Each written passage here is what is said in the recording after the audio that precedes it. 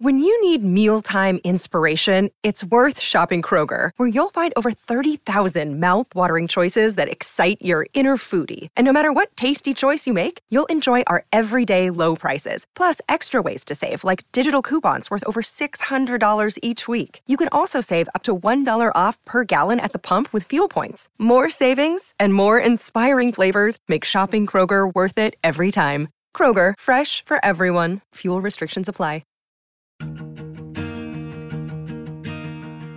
Hello, everybody, and welcome to another episode of Sports Legends of the Carolinas. I'm Scott Fowler, your host, and a sports columnist for the Charlotte Observer since 1994. And today, I'm delighted to have Coach Dawn Staley here with us. And, of course, Staley's 5-year-old gray and white Havanese rescue dog named Champ, who's become a star in his own right. Winning isn't, I score more points than you. Winning is to be able to be in a space when things are stacked against you and you really don't care. Your approach is you're going to find a way. When in doubt, go to your go-to, Dawn Staley. We're visiting with Coach Staley in Columbia, South Carolina. Inside the USC women's basketball offices where all sorts of rare memorabilia is on display, including Staley's collection of Olympic gold medals and the trophies commemorating South Carolina's national championships in 2017 and 2022. Staley, who is 52, has been the women's basketball head coach for the Gamecocks since 2008, and her teams have made the Final Four in 4 of the past 7 NCAA women's basketball tournaments. Dawn Staley with her national championship. God, this does not happen without him. Before Staley made such a big impact on coaching, she grew up in Philadelphia, starred at the University of Virginia, and won 3 Olympic gold medals as a hard-nosed point guard on the U.S. national team. She would later coach that same team to a 4th gold medal. She was also a 3-time WNBA All-Star playing for the Charlotte Sting. Staley puts it in. But that time they go to their key player, Dawn Staley. Dawn Staley, next on Sports Legends of the Carolinas. Welcome, Coach Staley, to the show. Thank you, Scott. I have to say that I've always seen your little profile picture on your article, so you look very familiar. But I've known you since spending some time in Charlotte. That's right. Well, why don't we start there? I've been there long enough, and my little 2-inch picture. I was running in the Charlotte Observer for a long time, as you mentioned, and long enough that I covered the WNBA when the Charlotte Sting was there, and you were one of their stars. I particularly remember the 2001 season where y'all went all the way to the championship game. But there was some rough moments, certainly, for that franchise, too. What do you remember about I guess it was about 6 years at the Charlotte Sting? I only remember great times. I only remember, the friendships, the locker room talk, the dinners, the traveling, and just really enjoying the people that I was on the team with. We had an incredible relationship. We didn't take ourselves too seriously. We know each other now. We often times we reminisce. I was just on a podcast with Allison Feaster. Mm-hmm. They call her Charlie down here in the South. So we reminisced about a number of things. Charlotte Smith, she just texted me last week. I think she's putting on some type of golf tournament, so I'm going to send her some items to support her. I just remember, and it's not a lot about basketball, but when we do talk about basketball, we do talk about starting 1-10 and then going all the way to the WNBA championship series when everybody counted us out. But during that season, we again in the locker room, it would never feel like we were like a 1-10 team. It just felt like we were going to hit our stride because we were losing probably by a basket or 2 or less, and we knew we had a great team. We just weren't getting the results that we wanted, but there was always time. We built a deficit of a 1-10 record. It only took winning 8 games to get you back in playoff contention. So we ended up winning, going 17-4 in our last That sounds 21 right. games. Mm-hmm. Tonight, the Sparks hosting the Charlotte Sting here at Staples Center. Right, and went all the way through the playoffs and then played Lisa Leslie and the Sparks in the final. Mm-hmm. Right, and tell me this, because I think people forget maybe how great of a player Dawn Staley was. As far as the Charlotte Sting, the very veteran and very dangerous Dawn Staley. Do you believe that you are a better player of basketball or a coach of basketball?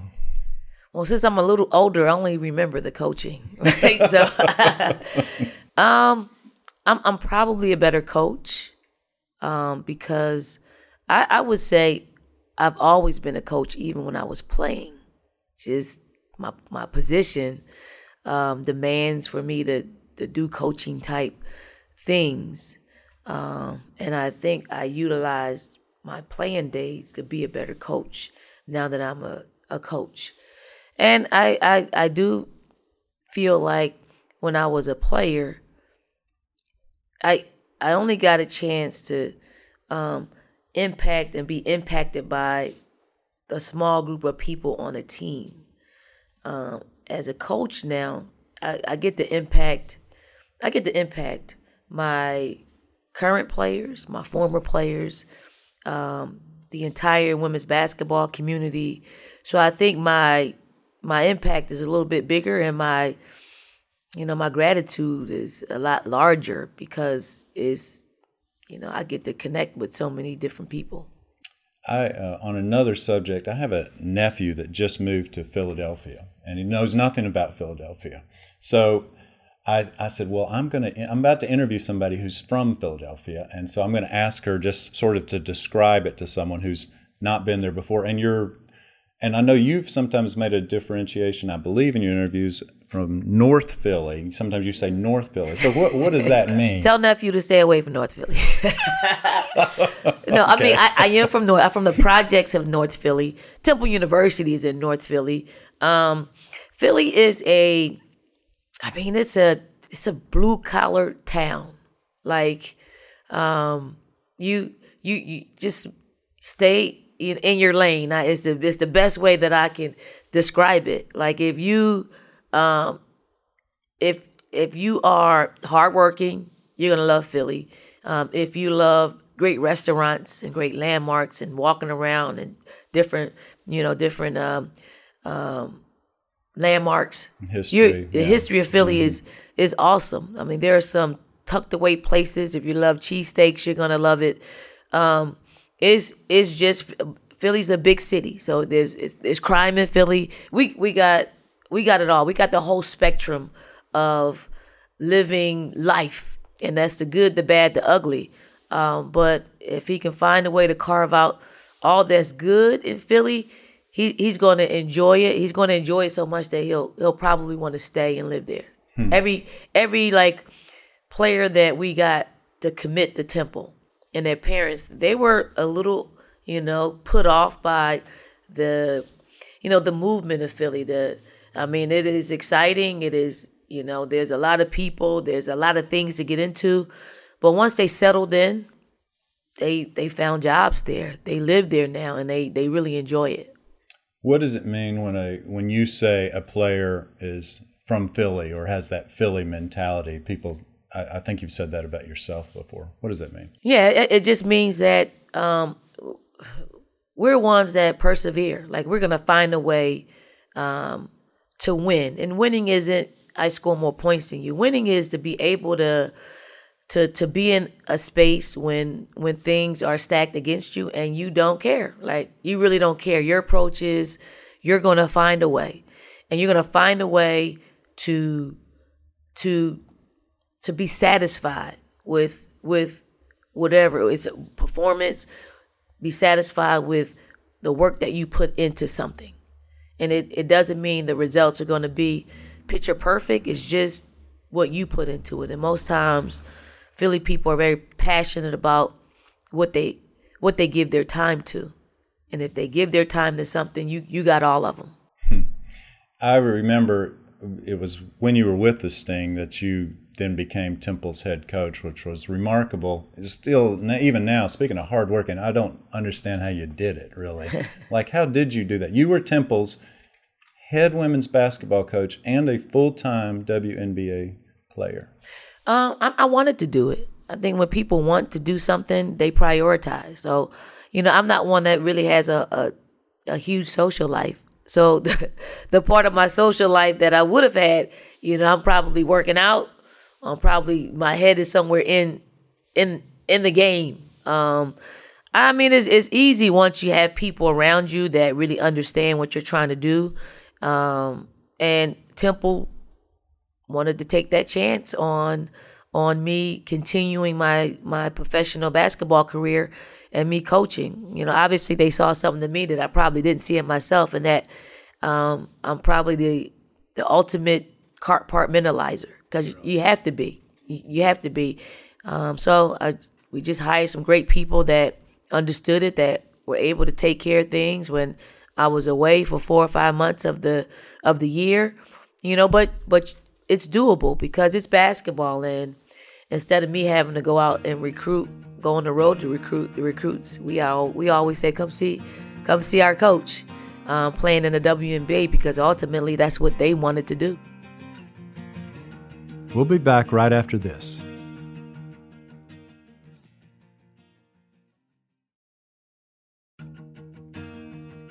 Welcome back.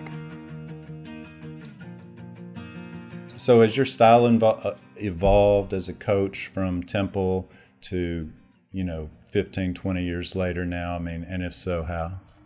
Oh, my former players from Temple, they call me Charmin. Like I'm soft now. Now you're soft? I'm soft. Oh, I see. I'm soft. They caught the hard part? Yeah, they caught the hard. Okay. I had a lot of energy when I was 30 years old. But no, I think in any profession, you're gonna people evolve. Young people are different. Parents are different. So you got to be able to pivot. There are, the core principle of who I am as a coach is still the same. Like, it's very much the same in how I see basketball. It's just how I deal with people is a little bit different. I was more probably less censored in my younger years. I'm more censored, and I have to explain myself a lot more.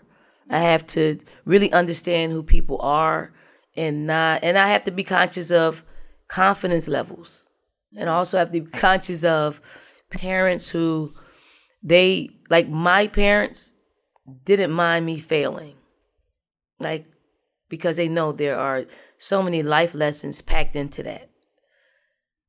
Parents nowadays, they don't want their children to fail.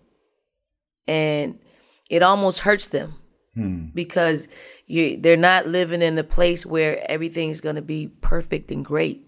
And I often tell my players that I love them enough to allow them to fail. And I tell them, don't measure me by how your parents love you, because I have a different type of love. I got a tough love. I got a love I got a way of showing you love that will hopefully create longevity in basketball and in life. Mm-hmm. Because it's not going to be perfect. You're going to be challenged physically, mentally, spiritually, all those things. You're going to be challenged, and if you're not prepared to pivot and prepared to go a little bit deeper than what's on the surface, it's too competitive out here. It's too competitive you got to outfox people. You got to think like the game, a player 2 or 3 ahead of the game. And you got to think that way in life. And along the way, you're going to fail. Like you're going to have a bad game. You might have a bad week. You might have a bad month. You might have a bad season. How do you come back from that? How do you continue to get up and do that?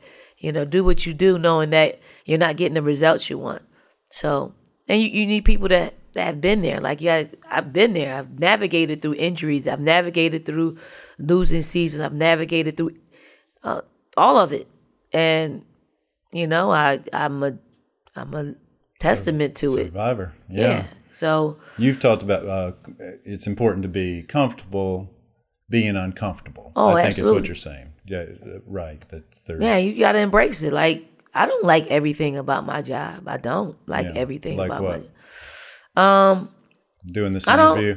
No, I don't mind doing interviews once I'm in it, because it is sharing my story. It's sharing. I know people are dealing with things that things that they don't think I'm dealing with.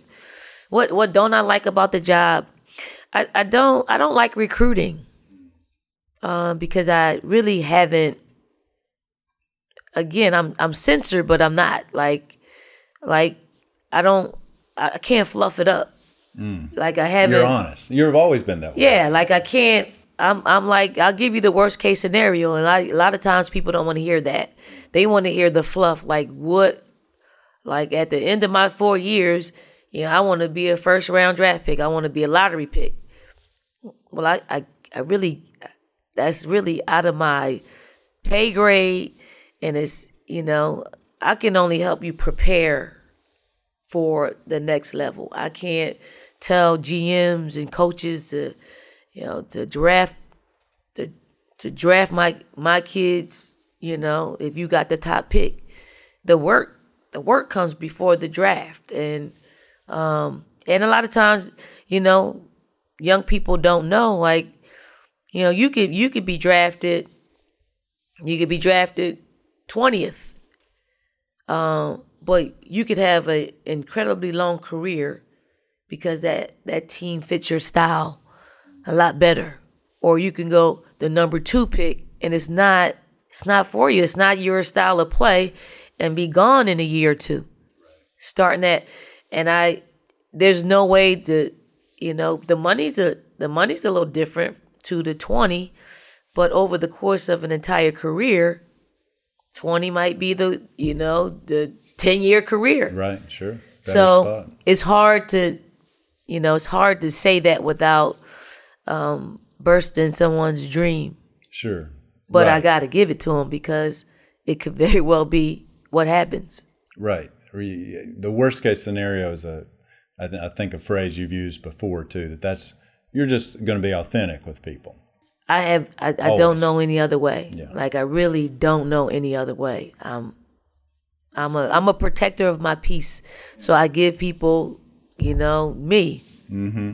Some people like it, some people don't. But I think at the end of the day, you at least know where I'm coming from, and that's a good place to be. Absolutely. As a receiver. Mm-hmm.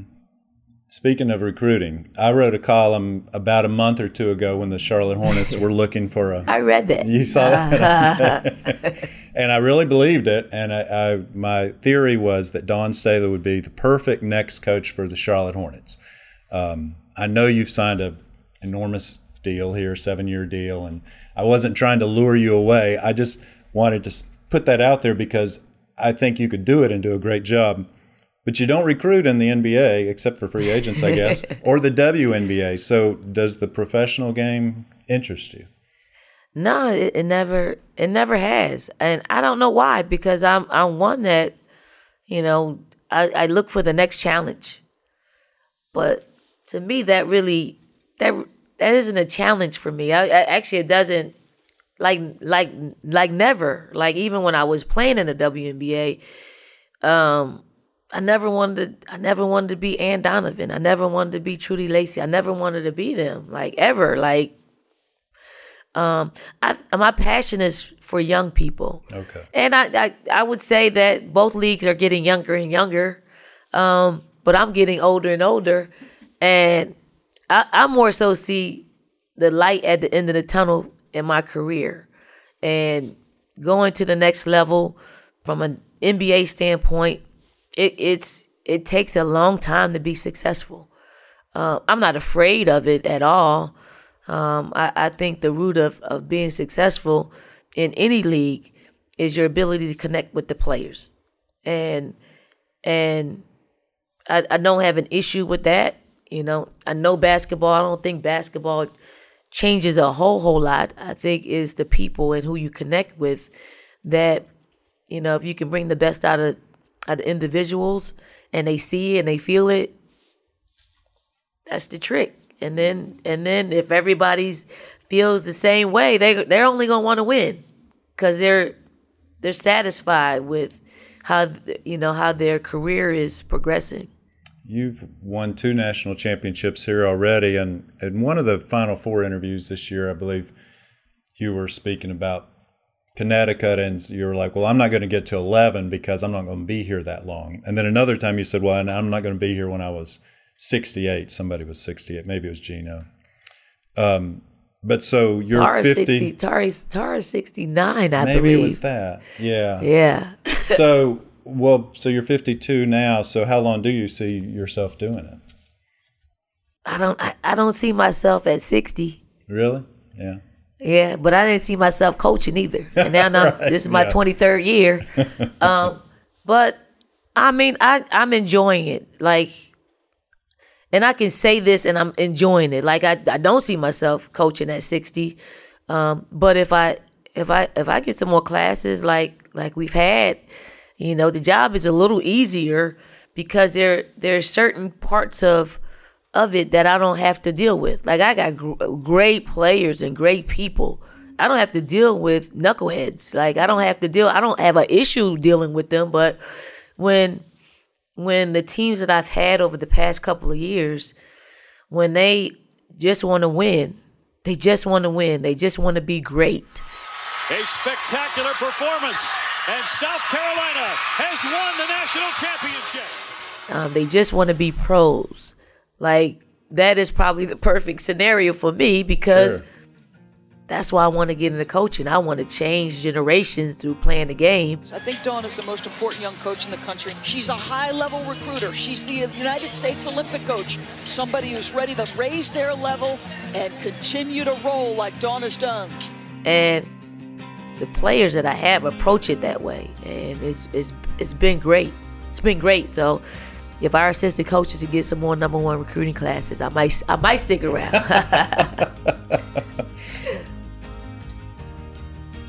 Thanks so much for listening to Sports Legends of the Carolinas. You've just heard the first half of our conversation, but there's much more to come. I just thought about sharing it with other black coaches because I know their struggle and I know what hope it brought to them, and every one of them would not win a national championship. And if they can look and feel that piece of nylon, that to me is a national championship-like honor. For that, please purchase a premium subscription to our show, exclusively on Apple Podcasts. And for video of these interviews, visit charlotteobserver.com/sportslegends. Staley, a 3. Got it. Big bucket for the Cavaliers. I'm Scott Fowler, and this is Sports Legends of the Carolinas. This show is produced by Jeff Seiner and Kata Stevens, and the director of audio at McClatchy is Davin Coburn. For lots more content and to continue supporting this kind of work, please visit charlotteobserver.com/sportslegends and consider a digital subscription. Connect with me on Twitter at Scott_Fowler or by email at sfowler@charlotteobserver.com. And don't forget to subscribe, rate, and review wherever you listen to podcasts. And if you like what you hear, please share with a friend. See you next week.